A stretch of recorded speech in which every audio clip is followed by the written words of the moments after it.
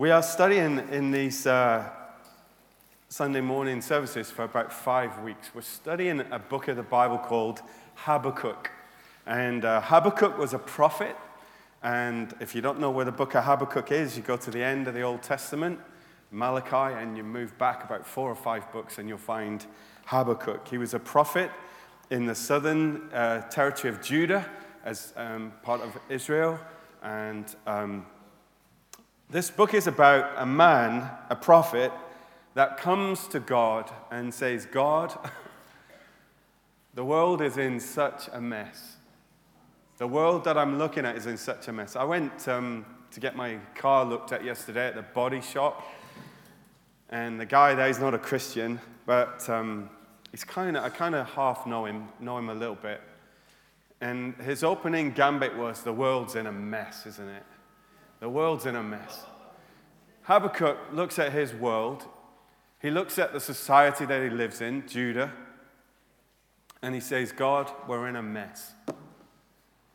Society is in a mess. The people of Judah, your people, Lord, there is injustice, there is violence, there is conflict, there is economic difficulty. God, where are you? What are you doing in this day? What is happening to us?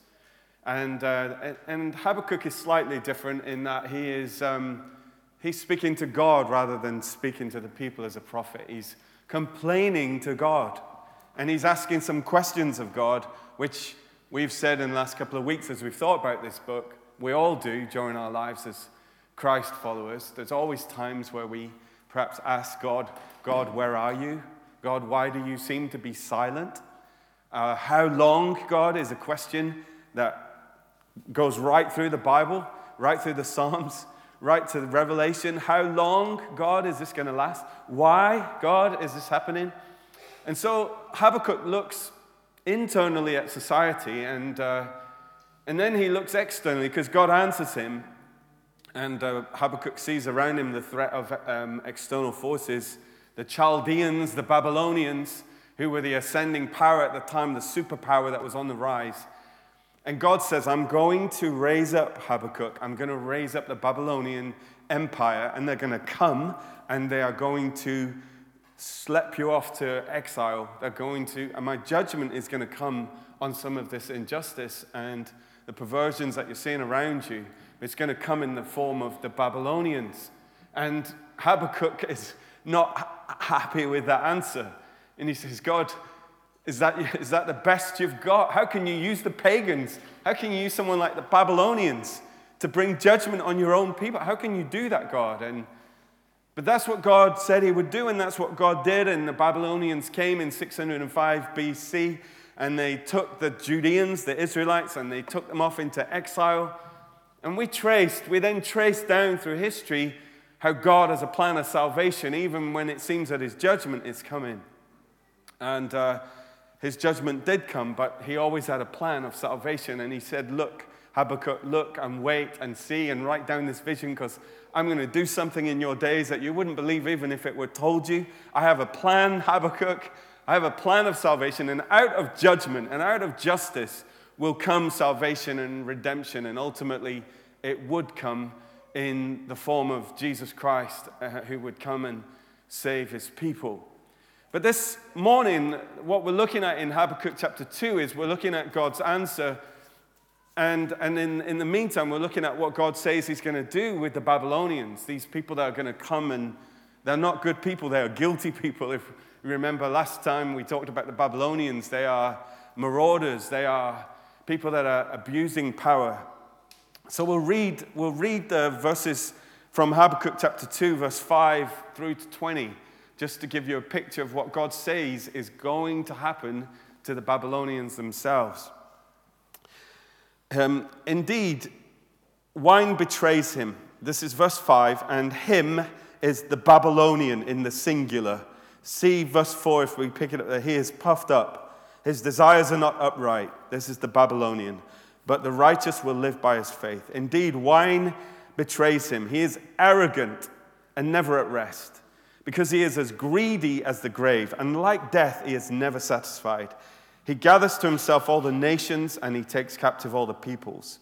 Will not all of them taunt him with ridicule and scorn, saying, woe to him who piles up stolen goods and makes himself wealthy by extortion? How long must this go on? Will not your debtors suddenly arise? Will they not wake up and make you tremble? Then you will become their victim. This is speaking to Babylon.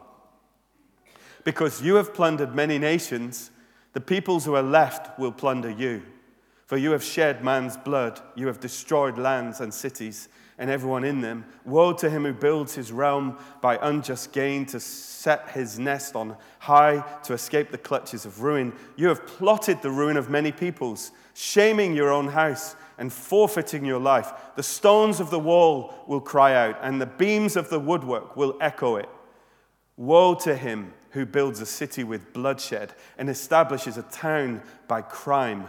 Has not the Lord Almighty determined that the people's labor is only fuel for the fire, that the nations exhaust themselves for nothing? For the earth will be filled with the knowledge of the glory of the Lord as the waters cover the sea. Woe to him who gives drink to his neighbors, pouring it from the wineskin till they are drunk, so that he can gaze on their naked bodies. You will be filled with shame instead of glory. Now it is your turn. Drink and be exposed. The cup from the Lord's right hand is coming around to you, and disgrace will cover your glory. The violence you've done to Lebanon will overwhelm you, and your destruction of animals will terrify you. For you have shed man's blood, you have destroyed lands and cities and everyone in them. Of what value is an idol, since a man has carved it, or an image that teaches lies? For he who makes it trusts in his own creation. He makes idols that cannot speak. Woe to him who says to wood, come to life, or to lifeless stone, wake up. Can it give guidance? Is it covered with gold and silver? It is covered with gold and silver. There is no breath in it, but the Lord is in his holy temple. Let all the earth be silent before him. The first thing I want to think about four things. I want to think about the predicament that we face. The predicament that we face. Then I want to look at the punishment that we deserve. Then I want to look at the provision that God makes and the promise that we hold on to. But the predicament that we face. Habakkuk is looking at society, and as we read through 1 and 2, we see a list of things that are going on. We see violence, we see conflict, we see wrong, we see strife abounding, we see financial impropriety as we read through chapter 2, and God says, as you are plundering others, you will be plundered. As you're misusing your wealth, then it will come back on you. Vengeance is coming your way, Babylonians.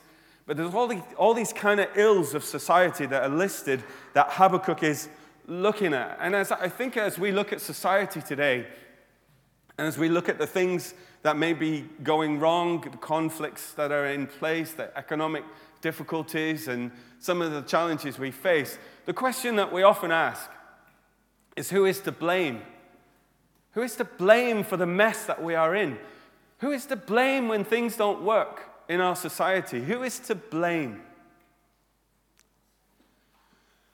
And we have a way of kind of, depending on which side of the spectrum we're on, or which newspaper we read, we have a way of finding someone to blame. And it has struck me as I have scanned the newspapers analyzing various events of our day, that you get a different analysis of who is to blame depending on which newspaper you read.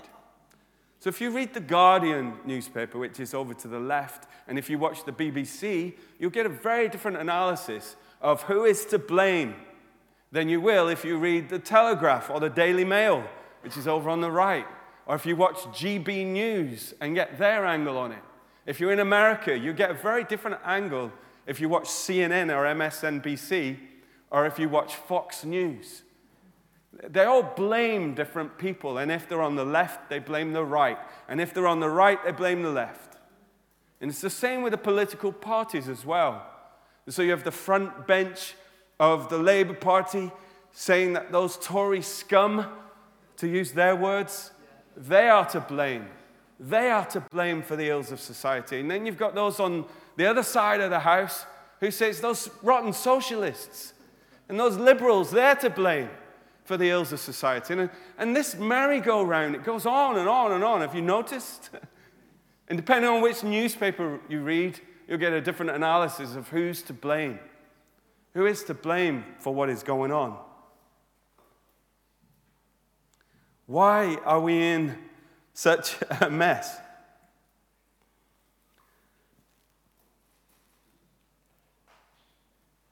And Habakkuk, he looks at all of these evils, but he ultimately, he bookends this section of his book, of Habakkuk 2, with two kind of sources of the ultimate problem of what is wrong with society and what is wrong with us and the predicament that we face. We can blame all kinds of people. We can blame all kinds of political parties. We can blame other people, but the problems that we face, the predicament that we have, is summarized in a couple of verses that goes to the very heart of our issues, our predicament. In chapter 2, verses 4 and 5, see, he is puffed up. His desires are not upright, but the righteous will live by his faith. Indeed, wine betrays him. He is arrogant, and he is never at rest. He is puffed up, he is arrogant, and he is never at rest. We see kind of the first bookend here is the bookend of pride and arrogance. Arrogant and never at rest. The problem, the source of pride. Lewis Smead wrote this. He says, pride, in the religious sense, is the arrogant refusal to let God be God. It is to grab God's status for oneself. In the vivid language of the Bible, pride is puffing yourself up in God's face. Verse 4, he is puffed up. Pride is puffing yourself up in God's face. Pride is turning down God's invitation to join the dance of life as a creature in the garden and wishing instead to be the creator. Independent, reliant on one's own resources. Never does pride want to pray for strength or ask for grace or plead for mercy or give thanks to God. Pride is the grand illusion, the fantasy of fantasies, the cosmic put-on. The fantasy that we can make it as little gods leaves us empty at the center. Pride is at the source of our difficulties. And the pursuit of glory, that's what pride ultimately is. It's the pursuit of glory. If you read an article on the likes of Madonna in Vanity Fair magazine, she writes and says things like, I have always felt very normal, but what I've done throughout my life and my career is I've always tried to go to a next level of fame. I've always tried to reach that next level of fame, that next level of glory. Or Chris Everett, if you remember her, the tennis player. She said, I felt so normal, but I only really felt beautiful. I only really felt worthwhile when I was winning, when I had the glory of winning at tennis. And always pursued that, always pursued the glory, always pursued the next level. There's an episode of Frasier, a sitcom we like to watch, and they go to this health club, this health spa, and they do everything they can to get into this elusive health spa that's only for invited guests. You have to have a special ticket to go to this special health spa. And they get in there and they realize that they're in, and we're in. We've got tickets for this elusive health spa. Nobody else can get in, but we are in. And then when they get in, they realize that there's a bronze door that you can get in. But you need another ticket for that. And then somehow they manage to get through to the bronze door. And they say, we've arrived. We're through the bronze door in the elusive spa. And then they realize to their dismay, there's a silver door. And then they have to get through the silver. And there's a platinum door. And on it goes, the pursuit of glory. And whether it is Whether it is Madonna, or whether it is Chris Everett, or whether it is a television star, it is this pursuit of the next level. But it's elusive, this glory that people look for in pride and arrogance and going it alone without God. It's elusive. It slips through your fingers. We look for beauty. We look for youth. And you see then that it's elusive. It doesn't last. And so whether it's Simon Cowell or whether it's Madonna herself or whatever, they start doing things to their faces and they start having operations and they start cutting themselves and taking surgery to try and stay youthful, to try and stay beautiful, to try and stay famous. And it's elusive, this pursuit of glory, this pursuit of pride. So pride is this pursuit of glory is the one end, the bookend that Habakkuk sees as the predicament that we face. But at the other end, the other bookend that summarizes all of the ills at the core of society that we look at, it's found later in chapter 2, verses 18 and 19. It's the problem of idolatry. Of what value is an idol, since a man has carved it, or an image that teaches lies? For he who makes it trusts in his own creation. He makes idols that cannot speak. Idolatry, God replacement, images that teach lies is what it says here. There's a book by an author called Greg Beale, and it's called We Become Who We Worship. And what Greg Beale does, he looks at a couple of passages in the book of Romans, and he says that ultimately we become like the image that we worship. And the word for image in the Greek is ikonos, from which we get the word icon, an image or a likeness. An image that lies is what Habakkuk says, a creation of our own making, something that replaces God, an ikonos. And ultimately, Greg Beale says, we worship something, and we become what we worship. We become like what we worship. So if you read in Romans chapter 1, verse 23, you find there this word ikonos, this word image, this word idol or likeness. Although they claimed to be wise, they became fools, and they exchanged the glory of the immortal God for images made to look like mortal man and birds and animals and reptiles. They took the glory of God and they replaced it for likenesses, images, icons. They took what was God and they replaced it, and they became like what they worshipped. They became foolish and futile. But there's another passage in Romans that says that we can worship something very different and become someone very different. It's the same word, ikonos, icon, image, likeness, in chapter 8, verse 29 of Romans. And it says, for those God foreknew, he also predestined to be conformed to the likeness of his Son, that he might be the firstborn among many brothers. So then, when we worship Jesus, when we worship God, we become like who we worship. We become conformed to the likeness of his Son. It's either way, we're going to worship something, some likeness. And the problem, the predicament that we face as society and as individuals is when we replace God with self, the creator with the created. We elevate something that is good, but we elevate it to the ultimate, to something that it is not meant to be. We take beauty and we make an idol of it. We take youth and we make an idol of it. We take family and we make an idol of it. We take food and we make an idol of it. And it becomes a likeness, and it distorts our lives.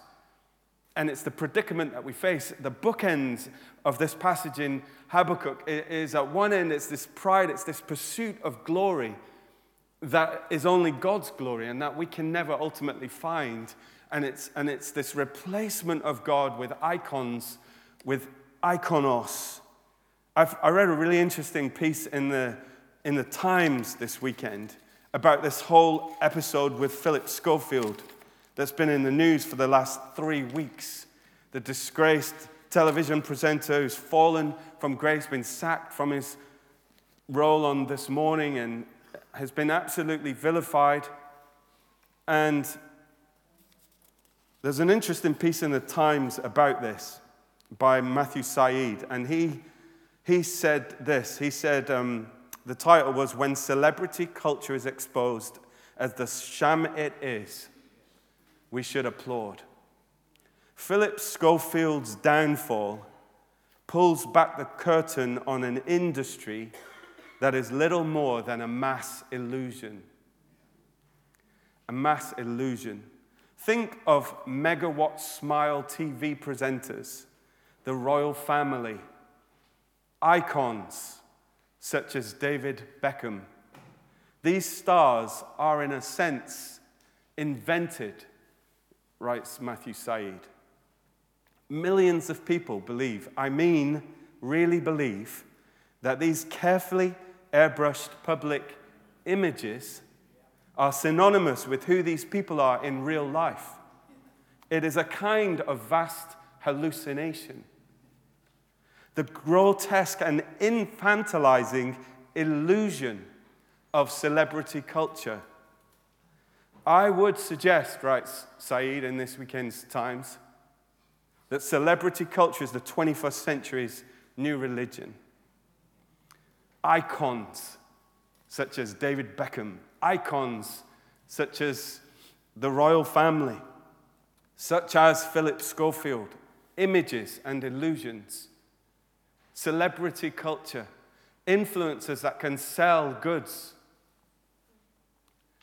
the Kardashians that are worth millions, the images that are created, images replacing God, replacing who God is with created beings that were never meant to take on that image. They have taken God, the glory of God, Romans says, and they have replaced it with the likeness of man, with idols, pop idols and celebrity idols and wealthy idols and people that are lifted up and elevated to a position that they were never meant to hold and that they cannot sustain because it is a facade, it is an illusion, it is a hallucination.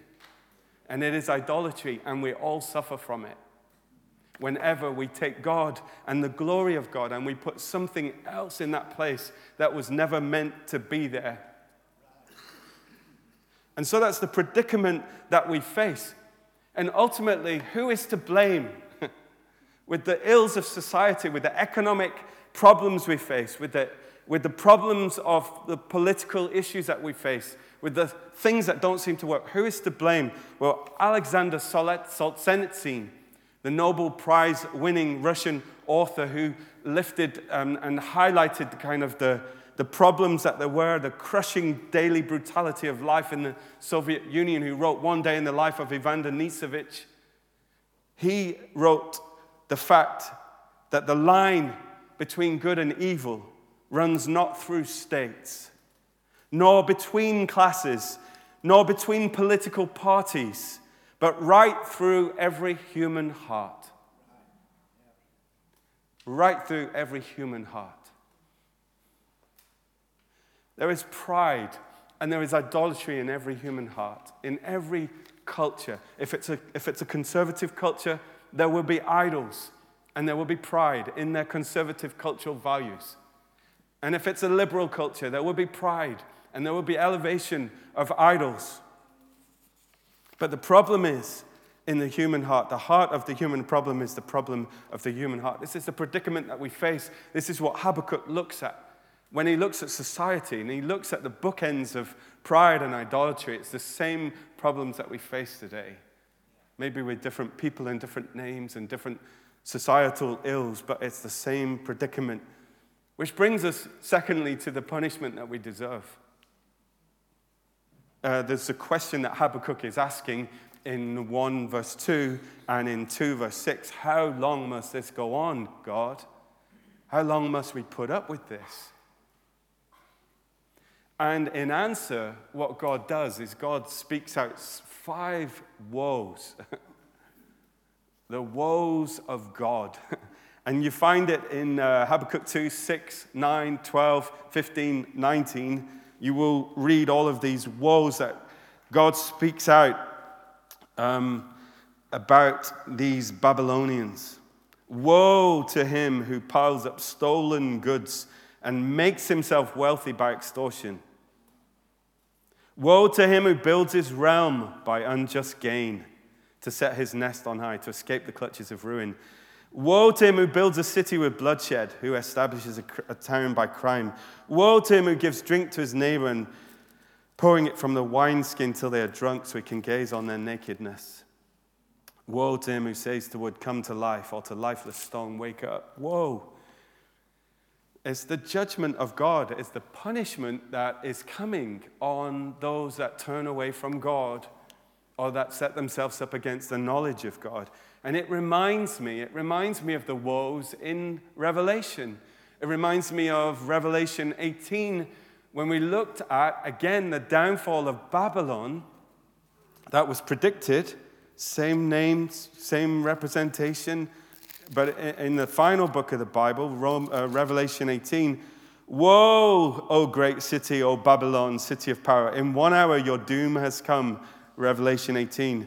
Woe, O great city, dressed in fine linen, purple and scarlet, and glittering with gold and precious stones and pearls. In 1 hour such great wealth has been brought to ruin.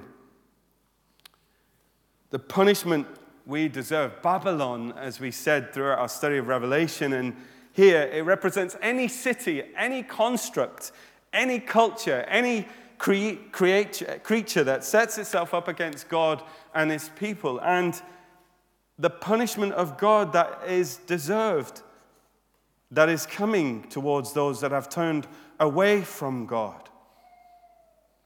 That is coming to everyone. There's another image that is used here, that is used both here and throughout the Bible and in Revelation. It's an image that is in verse 16 of chapter 2. You will be filled with shame instead of glory. This is still speaking to Babylon. You will be filled with shame instead of glory. You're going after glory, but you will be filled with shame. Now it's your turn. Drink and be exposed. The cup from the Lord's right hand is coming round to you. The cup of God's right hand, the cup of God's wrath is coming to you, Babylonians. The cup of God's wrath is coming to you. And again, it's an image that is found throughout Revelation. If you remember in Revelation 14, verse 10, it speaks of the cup of God's wrath being filled. It speaks of the grapes of God's wrath being trampled, the wine of God's wrath being drunk. And this kind of culmination of punishment and judgment that is coming towards the people that have turned against God. Now, we don't like the word judgment, but we do like the word justice. And the two come hand in hand. You can't have justice without judgment. And God speaks out judgment against these people, and he speaks out these woes like we hear echoed in Revelation, and the promise is that they will drink of the very cup of wrath. It's coming to you as well. You've made other people drink it. It's coming round to you, this cup in the right hand of God. The punishment that we deserve. And this is what the Bible says, is that all of us deserve this punishment of God, because all of us ultimately have pride and idolatry in our lives. All of us have replaced God with our own means. I was at a funeral recently. We sang the old classic, I Did It My Way. I always think that's such a sad song to sing at a funeral. I did it my way. But it's the song of this age. I did it my way. I led my life. I'm the master of my own destiny. But we are not ultimately that. And the punishment that we deserve is coming to us. The cup of God's wrath.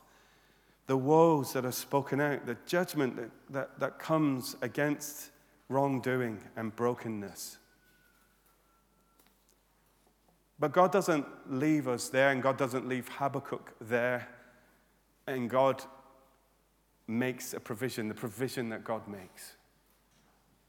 There's a theme that runs through the Bible, which is an amazing theme, is that God has got a plan, that God has got a plan to take care of the predicament that we find ourselves in of pride and idolatry and turning away from God. There's a plan that God has. There is a punishment that is deserved, but there is a provision that God makes. And it's echoed right through the Bible. We see it, for example, in the story of Abraham and Isaac, as Abraham takes Isaac and has this thought in his head and believes he's hearing God saying that he's got to sacrifice his son, which of course he doesn't. But Isaac turns to his dad in Genesis 22, Abraham, and he says, Dad, we've got fire and we've got wood, but where is the sacrifice? Where's the lamb? And Abraham says to his son, God will provide the lamb. God will provide the lamb for the sacrifice, which of course was an echo of God's provision of a lamb that would be sacrificed, that was shown then in the Passover for the Israelites and was shown in the provision of a lamb to protect them from the judgment and the punishment of God. But ultimately, it would come with the provision of the Lamb of God who takes away the sin of the world, which is what Jesus is called. God will provide a lamb, the provision that God makes. And in chapter 2 of verse 16 of Habakkuk, we hear this, that the cup is coming to you. The cup is coming to you out of the right hand of God.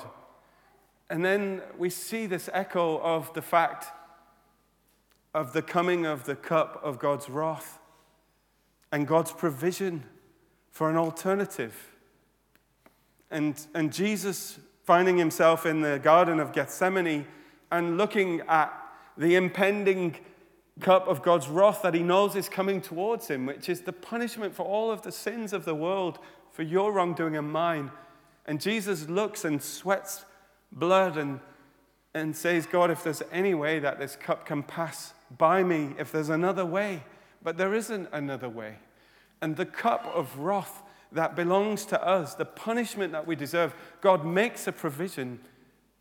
And the cup of wrath is taken by Jesus and it's drunk and it's emptied. And the cup of God's wrath is emptied by Christ on the cross. And not only that, but what Habakkuk is saying is in verse 16, you will be filled with shame instead of glory. Now it's your turn. You drink the cup. You'll be filled with shame instead of glory. And this is ultimately what happens to us, is that we're chasing the glory, but ultimately we are filled with shame. Philip Schofield said this week, he said, I am broken and I am ashamed. He could speak for the whole of mankind with those words. I am broken and I am ashamed. And shame comes on every one of us. And yet we pursue glory. But ultimately the Bible says the punishment of God is that instead of glory, you'll get shame. And Philip Schofield asked the question then, what do these people want of me? Do they want me to die? Do they want me to die for what I've done? And ultimately, there is one who wants us to die for what we have done. He has come to steal and to kill and to destroy. And we are ashamed and we are broken. And that is our predicament. But the provision that God has made is that Jesus took that cup which was coming towards us and that shame, and we hear and read in Hebrews that Jesus went to the cross scorning its shame. For the joy that was set before him, he took the shame. That was my shame and your shame, where you were ashamed and you were broken. He went to the cross and he scorned its shame and he took the shame on himself. And he had the glory. Philippians 2 tells us he had the glory. He didn't count equality with God something to be grasped.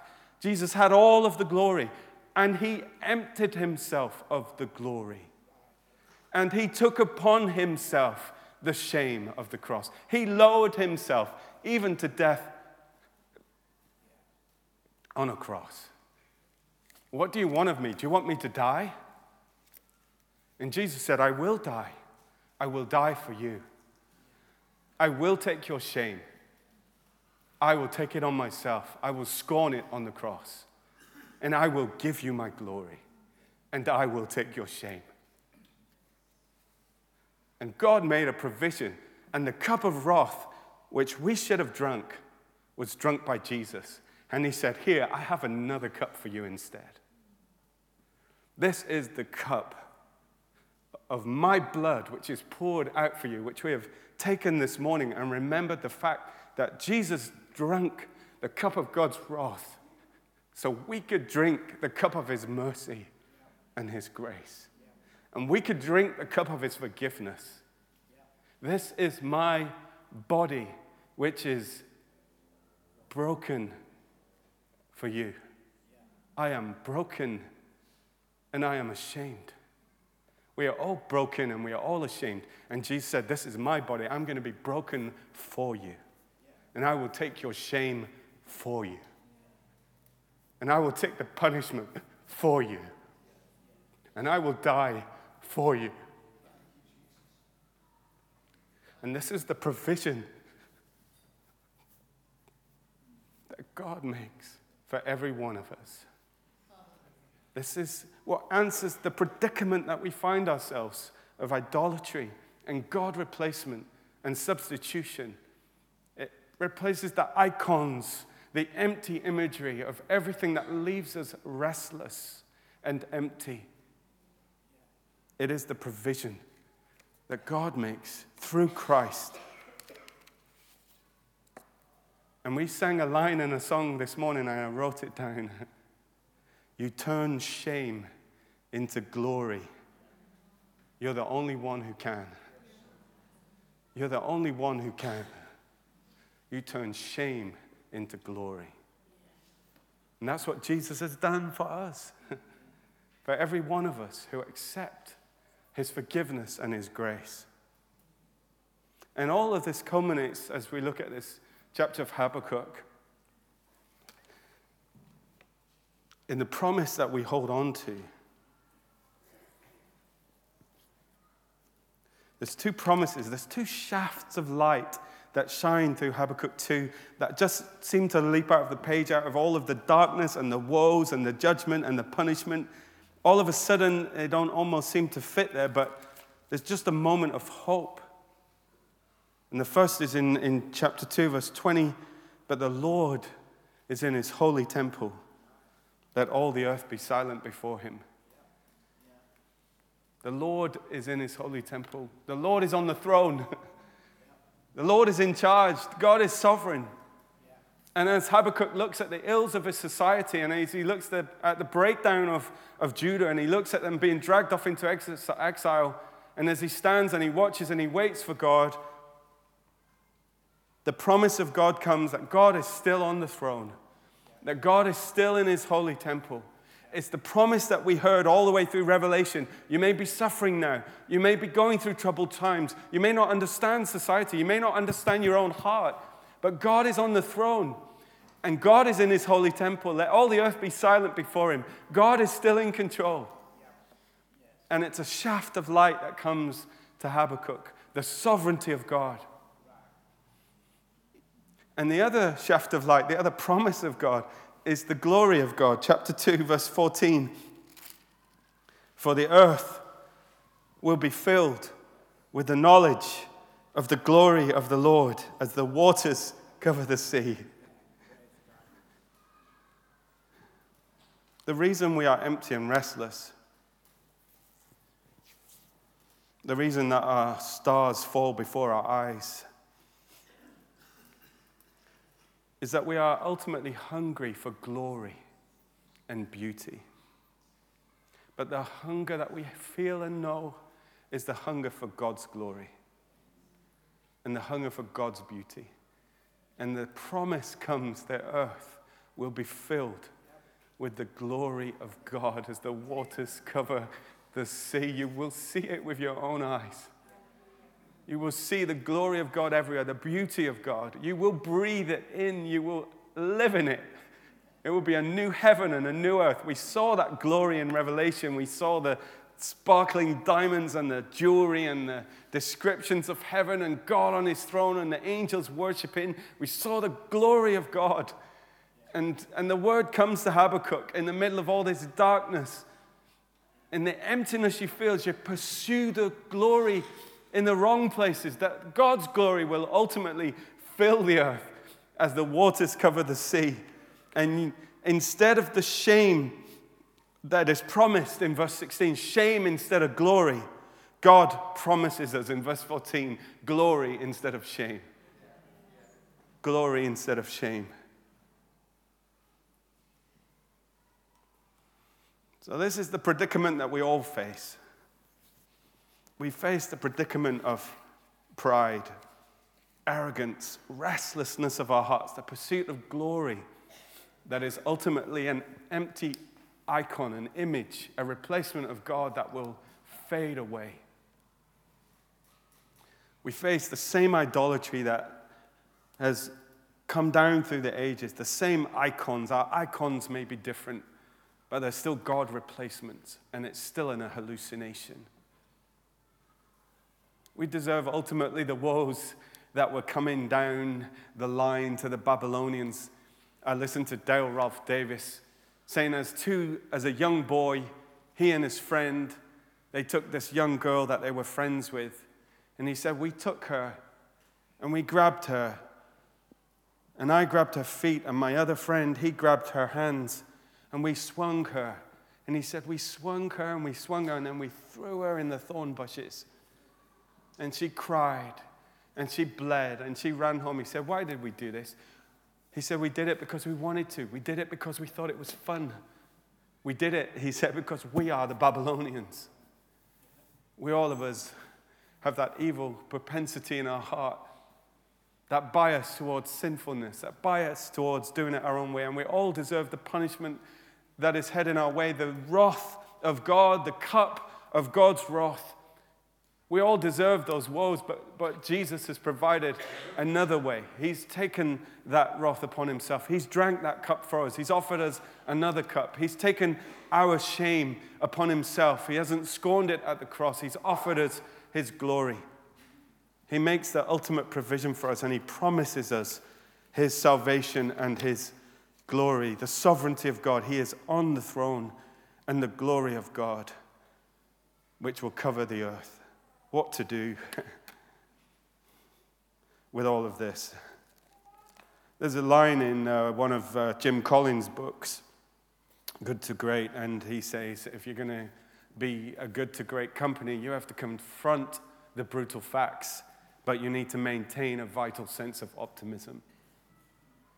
And if we are to deal with these truths, we must confront the brutal facts that we are all in the same boat, that we are all broken, and we are all ashamed, that we are all sinners, and we all fall short of the glory of God. But we are to maintain a vital sense of optimism, a vital sense of hope that God has made a provision for every one of us. We need to acknowledge our need of a Savior. We need to call on the grace and the salvation of God. It is our only hope. We need to receive his grace and his glory instead of our shame. And we need to make sure that we choose the right cup. Because one of those cups is coming your way. You can choose the cup of God's wrath if you turn from him and don't follow him as your Savior, and the punishment for sin will come upon you. Or you can choose the cup of his salvation, which is offered in its place. But you must choose one or the other. And you can worship him because we become who we worship. We have to be conformed into the likeness of Jesus, not distorted into the likeness of man-made images that will forever fail us. So let's give our lives wholly to him and worship him for whose glory we were created. The whole story starts, does it not, in Genesis, with the nakedness and the exposure, There's a passage in Habakkuk 2 that says you will be exposed. Your shame will be exposed. And there's a passage in Genesis where Adam and Eve turn against God and they hide themselves because they're ashamed. Lord, we were afraid and we hid. And God covered them with fig leaves. But ultimately, God covers our nakedness and our shame with the fig leaves of his forgiveness and his salvation. Let's pray.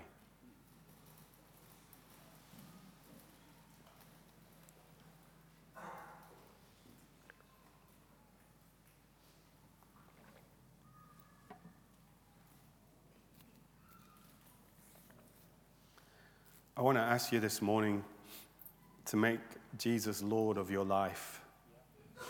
I want to ask you to put him in charge, to accept his salvation, his forgiveness. He is the only one that can turn your shame into glory. He's the only one who can. So why don't we all pray these words quietly in our hearts? Dear Lord Jesus, please forgive me of my sin. I am broken and I am ashamed. Please provide for me your salvation. I thank you, Jesus, that you took my shame and my brokenness on the cross, and you gave me your glory and your righteousness. Please forgive me, please cleanse me, and please make me whole. And I want to spend my life in worship of you. And I want to be conformed to the likeness of you.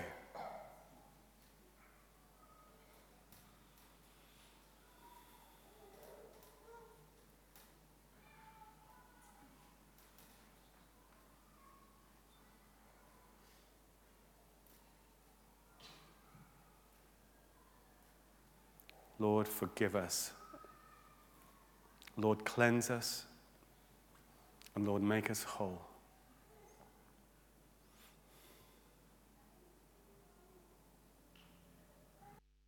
Thank you for the cup that you drank so that we would not have to.